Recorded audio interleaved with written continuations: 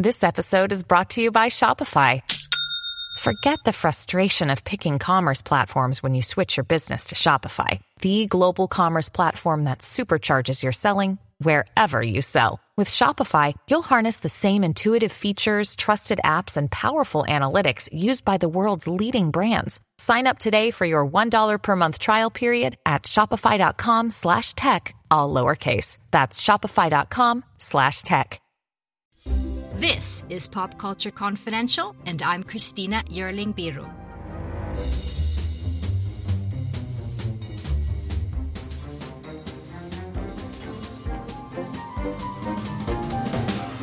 Hey guys, thanks so much for joining me. This is Pop Culture Confidential, a part of the Evergreen Podcast Network, and I'm Christina. So, the movie Flea won the Grand Jury Prize at the documentary part of the Sundance Film Festival. And honestly, it was one of the most powerful experiences I've had watching a film all year. So I'm so grateful that I get this chance to speak to the Danish director Jonas Poher Rasmussen about this remarkable documentary Flea. And now, as it begins to roll out around the world, an English version is coming to the States later this year, I really urge you to see it. The film is an animated documentary, and through this very special animation, you get a deeper, more personal story than you could imagine. And it also allows for the anonymity that the protagonist, Amin, wants and needs to finally be able to tell his story. And this is a personal story. It's a personal story both for Amin and for the filmmaker Rasmussen. They actually met in their teens in Denmark. And after many years of friendship, through this film, Amin gradually begins to open up about his childhood experiences through a series of interviews with the director. Amin is a happy child who loves his Walkman and his pop music when he's forced to flee from Afghanistan with his mother and siblings. First through Russia under unimaginable circumstances, through the forest and on boats, harassed by corrupt police and human traffickers, as we see his childhood innocence quickly being stolen. All this before settling in Denmark on his own. It's such a personal and clear-eyed story behind the headlines of the global migrant crisis in Afghanistan, as well as one man's story of survival, self-discovery, and finding a home. Jonas Poher Rasmussen, welcome so much to the show. Thank you for being here. Well, thank you so much for having me. And thank you for such a remarkable film. It's really an emotional experience that lived with me very much afterwards. Great. So after this success at Sundance and, on Sea and the festivals and things like that, how has it been for Amin and you? It's been quite a journey. We started doing this film 8 years ago. So first of all, he had to kind of decide that he actually now was the time to tell his story, because he knew all along for many, many years that he wanted to tell his story at some point. And then when I asked him if we should do this film, he finally kind of agreed to, okay, but now is the time. So for him, it's been an ongoing process for many years that, okay, I know I'm going to tell the story. But then that the story came out and it became as big as it's been, like the reception at Sundance and around the world has been amazing. So I think for him, it's really been very rewarding to see that people can relate to his story. He's been carrying this thing within himself for so many years. And then when he tells it, to see that people actually understand what he's been through and how it kind of affected him all through the years. So I think it really took a weight off his shoulders to first tell the story, but also to see the reception. I wanted to start at the beginning of your relationship with him. Could you tell us how you met and describe him then? I grew up in this very rural Danish town, very small town, like 400 or 500 people in it. And then one day on the train, I saw this guy. And he was very well dressed, he was fashionable, and it wasn't common in that town to be dressed like that. He was very trendy. So he really stood out in the crowd. And I just kind of got surprised that he got off at the same train stop as I did and took the same bus. And I realized that he stayed in foster care with a family just around the corner from where I lived, the same town. And then slowly, we started meeting at the bus stop every morning, going to high school, and we became very good friends. And that's 25 years ago now. So that's kind of where it all started, and my curiosity about his story kind of started.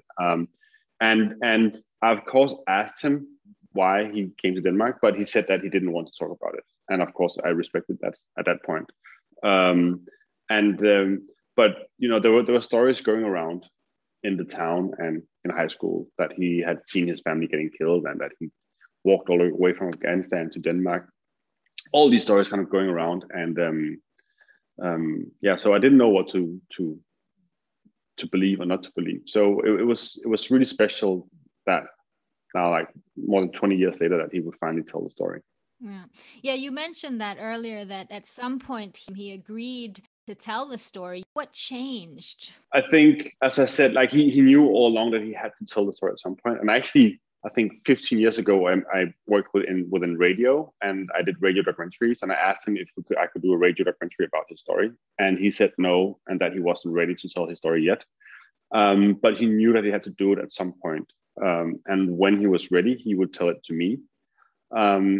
And then actually I was invited for this workshop here in Denmark called Animedocs, where they gather animators and documentary filmmakers to develop ideas for animated documentaries. And they asked me if I had an idea, and I thought about his story again, and then asked him if he would opt for telling his story as an animated documentary, and he finally said yes. But also because with the animation, we could make him anonymous, because this is the first time he dives into his life trauma. And he really wanted to be anonymous still. He didn't want to be in the supermarket, and then people on the aisle in the supermarket would know about like his innermost secrets and his traumas. And also he has a personal life, so he would like to kind of meet people on a clean slate, and not have and that everybody should know about all his traumas. Yeah. Do you think this will change now when the movie gets out in the world, or is he happy to just see the reaction from his point of view? Yeah, he's very happy to just see it from his point of view. He's very decided that he doesn't want to come forward at all. And without a doubt, it's incredibly brave and traumatic, the things he's telling you about. So I wanted to ask you a bit about the interview techniques you use. And what we see in the film is him lying down, and an animated version, and you sitting next to him and talking. Is this how you did this? Yeah, it's exactly how I did it. And it's actually a technique that I used for radio before. Because when you make radio documentaries, you don't have an image. So you really need the subject to paint a picture for you. And that's why, he's laying down with his eyes closed, and he talks in present tense. And with this, it kind of makes him come back, like he kind of relives the stories. And I asked him to be really precise and be really descriptive. When, for example, in the beginning, he talks about his childhood home, and he's in a garden, and his sister's telling stories. And in the interview, I asked him to be really descriptive about what did the environment look like, what kind of flowers were there, what were the colors, what did the house look like, what did the garden look like. And this really helped us both for the animation, because we could then draw what he talked about, but also because he kind of came back to the situation, and he could almost smell the smells, and he was back there, and he relived it instead of just retelling it. So I think it's a way of really going deeper into the memories than you can do if you just have a conversation. And there's this real connection with Amin through pop culture. He likes the things that we liked in the 80s. He likes pop music like Aha. He's watching movies with Jean-Claude Van Damme. Felt like it was a powerful way to relate. Yeah, and that was definitely a surprise for me as well, because that was one of the first things he told me. When we started interviews, I asked him to go back to his first memories. And one of the things he told me was that he had this Walkman, and he just loved listening to pop music. And the music in the film is actually things like it's pop songs that he listened to back then.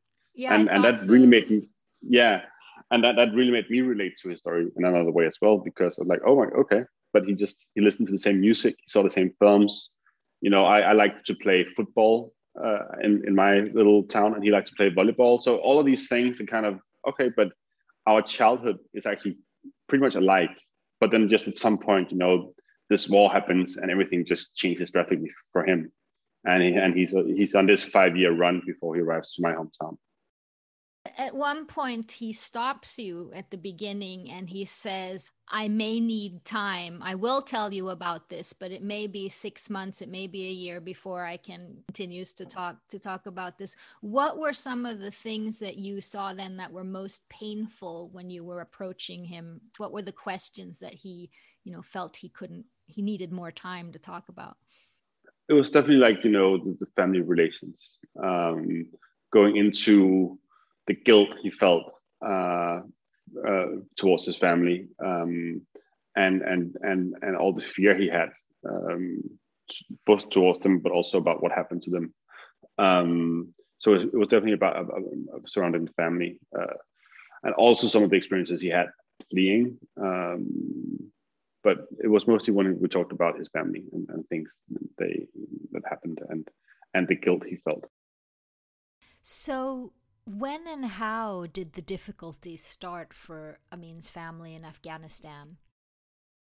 Well, there was a civil war going on between the Soviet occupators of Afghanistan and the Mujahideen, who was backed by the US. So it's kind of the Cold War going on in Afghanistan still at that point.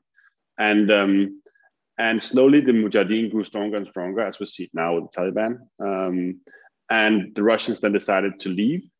But before that, the Russians kind of picked young Afghan boys to be sent to the army and go to the front. And they just got killed in the front zone. So his brothers had to flee because otherwise they would be sent to the front. And then slowly things just went worse and worse. And it's very much the similar situation as we see now in Afghanistan. Back then, it was the Soviet troops withdrawing from Afghanistan and leaving the country for itself. And then you saw that the Mujahideen and the Taliban taking over the country. So it's pretty much the same thing that happens now. Amin describes the corrupt Russian police, the human traffickers that they came in contact with as like the worst part of humanity, really. How did the cruelty that he saw affect him as a child? I think there's something about, when you're a kid and you see adults behaving like that, who just are purely cynical and just thinks about money and just, steals and robs and doesn't think about human life at all. It just breaks something within you as a kid, because as a kid, you tend to trust adults, but he was in a situation where you couldn't trust adults, and they would just treat human lives like waste. It was just a way to kind of earn money. So it definitely affected him in a way that he had a hard time trusting people afterwards, and especially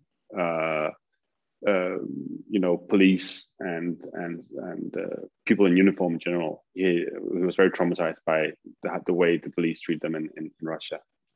The movie is such an emotional experience, so I don't want to get too much at length into those details, because I think, watching it is emotion, but it's pretty unimaginable the journey that they're forced to take, the boats, the police, the refugee housing they spend time in.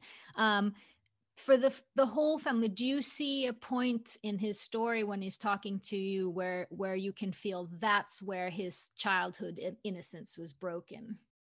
I think it really starts with the fleeing, when the home is taken away from them. You could see it starting slowly before that, but I think it's really when the home is taken away and they just get stuck in Russia, and he can't go out, he can't play, he just sits in a flat watching TV. So that's really where it breaks. But then you have a lot of different things that happens on the road that kind of just crumples his childhood. Like he becomes an adult too early, and needs to take too big a responsibility as a young kid. For many years after he came to Denmark, he was forced to tell another story. Why was this? Basically, because the human traffickers doesn't know the law, so they make up stories for people so that they think they need to tell when they arrive. Because basically because they don't know the law, so they just make up a story and say, okay, but you need to say that your entire family is dead. You need to say that you came directly from this country to Denmark. There's these things you need to say, and it's just not true because he was a minor and he was unaccompanied when he arrived in Denmark. So he would have gotten asylum either way, but he thought he had to tell a false story. There wasn't even a word for gay in Afghanistan, and being gay is another secret he felt forced to carry, right? The thing is, he always kind of had to flee something. So I think the story of him being gay is a little bit the same as the story about him having to not talk about his past. That there's always a part of his life that he can't bring with him. So of course, as a kid, because there wasn't a word for being gay, and it wasn't acceptable in the society, he never told anyone. So there was this part of him that he couldn't live with, even though he knew he was gay from a very early age. He couldn't kind of outlive it. And then when he arrived in Denmark, he all of a sudden it was easier to be gay, but then he couldn't be with his past. So there's always in his life been a part of his life that he couldn't bring with him. So it's very much a story about fleeing yourself as well as the physical journey, and trying to find a home, a place where you can be who you are with whatever that entails, with everything it entails, like both your sexuality and your past and whatever else there is. So I think these stories really connect. But it was, of course, super difficult for him because he had all these, as I think most of us have these, what do you call it? Fordom. How do you say fordom? Prejudice, yes. Yes. He had all these prejudices against his own family and about how an Afghan would view him as a gay if he would be accepted or gay man. Yeah. Both in his family and in the world. Yeah. As a filmmaker, I understand, but also as a friend, what did you, Jonas, learn about how war affects a child? I think I really learned this thing about how meaningful home is, and the place we stay, that you can feel safe. How crucial that is to well-being, to feeling well with yourself. And I could see like the shadows he kind of still had in him, even though he was in Denmark and there was no war. But just going through it, I just put so many deep marks within him that he kind of brought it along with him wherever he was. And he was always trying to search for a new place to be.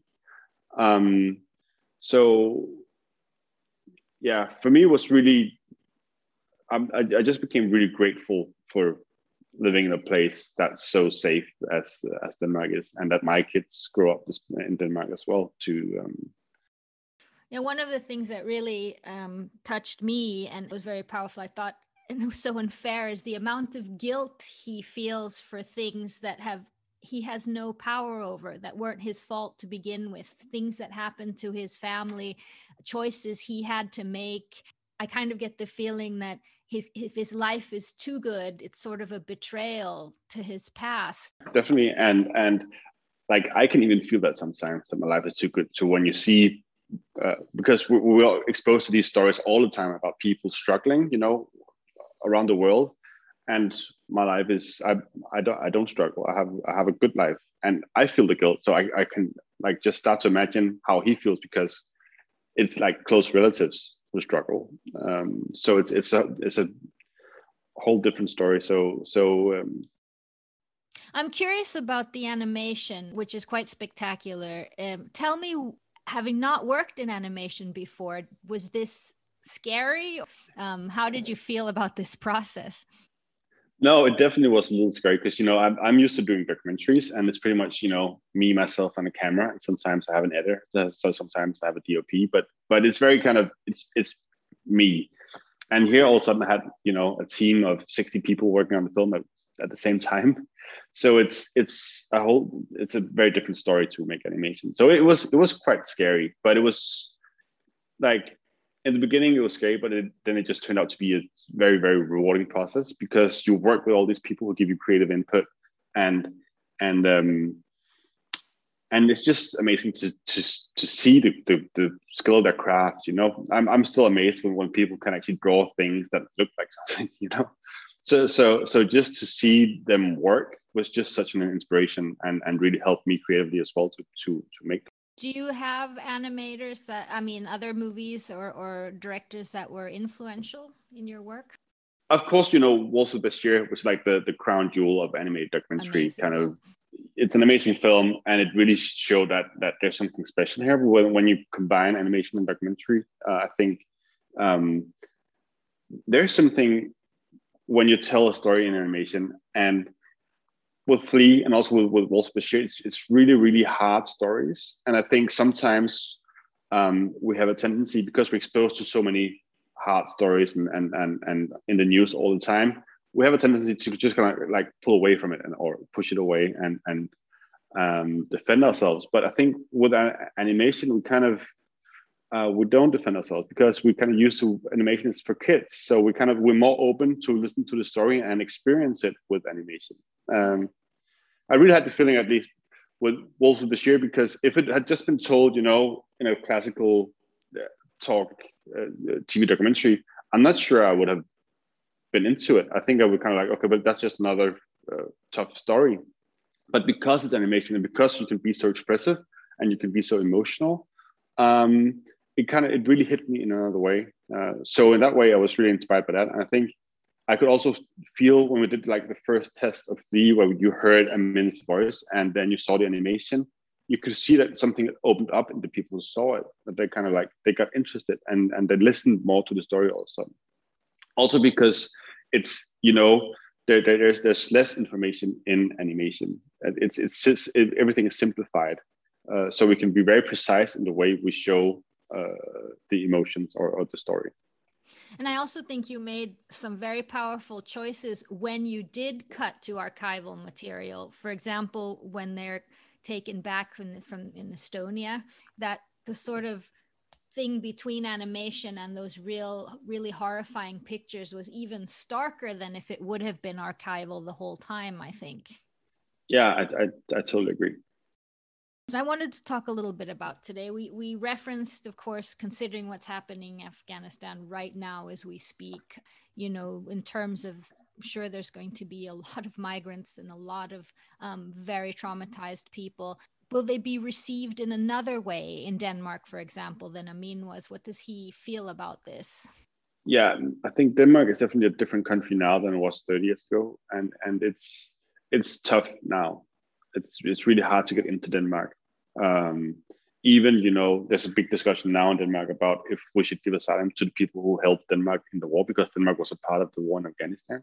Mm. So all the people who helped interpreting or just worked for the Danish army in Afghanistan, translators, yeah.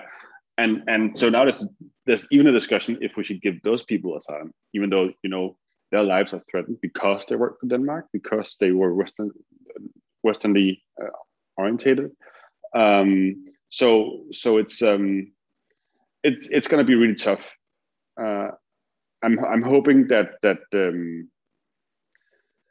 I'm just hoping that people can see that we need to help. So you're saying it's even a harsher environment today than it was in the 80s when Amin was. Yeah, definitely. Also after the the so-called refugee crisis, which is really a humanitarian crisis that happened in 2015, and what's going on in Syria. It's really been a hot topic in Denmark, and it's really hard to get into Denmark. In Denmark today, how does Amin feel about the way people talk about migrants? he's a part of Danish society, and he works and he feels very part of Denmark. But the way people talk about migrants is really hurtful to him. Because one thing is fair enough to say, but we can't take all migrants. Of course, Denmark can't take 70 million migrants, and we can't just open the borders. But the way people talk about them is what's hurting, I think, because all of a sudden, being a refugee becomes an identity, and you say refugees are like this or like that. And it's like, but being a refugee is not an identity. Refugees are just as different as any other group of people. It's just a period of time in your life where you flee and you're a refugee, but it's not who you are. And all of a sudden, you get defined by being a refugee.